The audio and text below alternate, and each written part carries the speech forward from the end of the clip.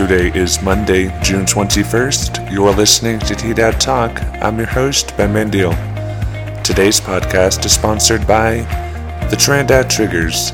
Home games this week include Wednesday, Friday, and Saturday starting at 6:05 p.m.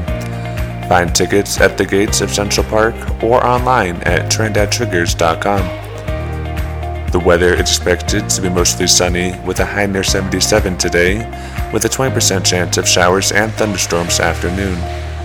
Tonight it's expected to be partly cloudy with a low around 53 and a 20% chance of showers and thunderstorms before midnight.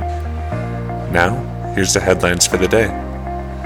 Los Animas County is seeking $140,000 from the Colorado Department of Transportation for a project that would add sidewalk and ADA access in an area of Linden Avenue where people currently have to walk in the road or on dirt paths. The project is expected to take 4.5 months after funds are approved. A Marine unit will conduct a flight training exercise with 3 Osprey aircraft at Pinyon Canyon Maneuver Site the week of June 21st through June 28th. There will be increased aviation operations that may generate noise in and around PCMS.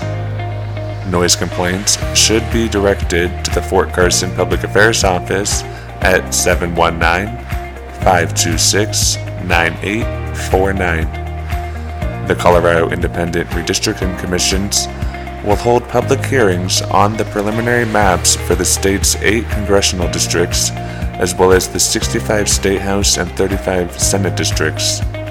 The public hearing will be in Trinidad on August 6. With the passage of Amendment Y and Z in 2018, Coloradans set the stage for redistricting. That's the news for Monday morning.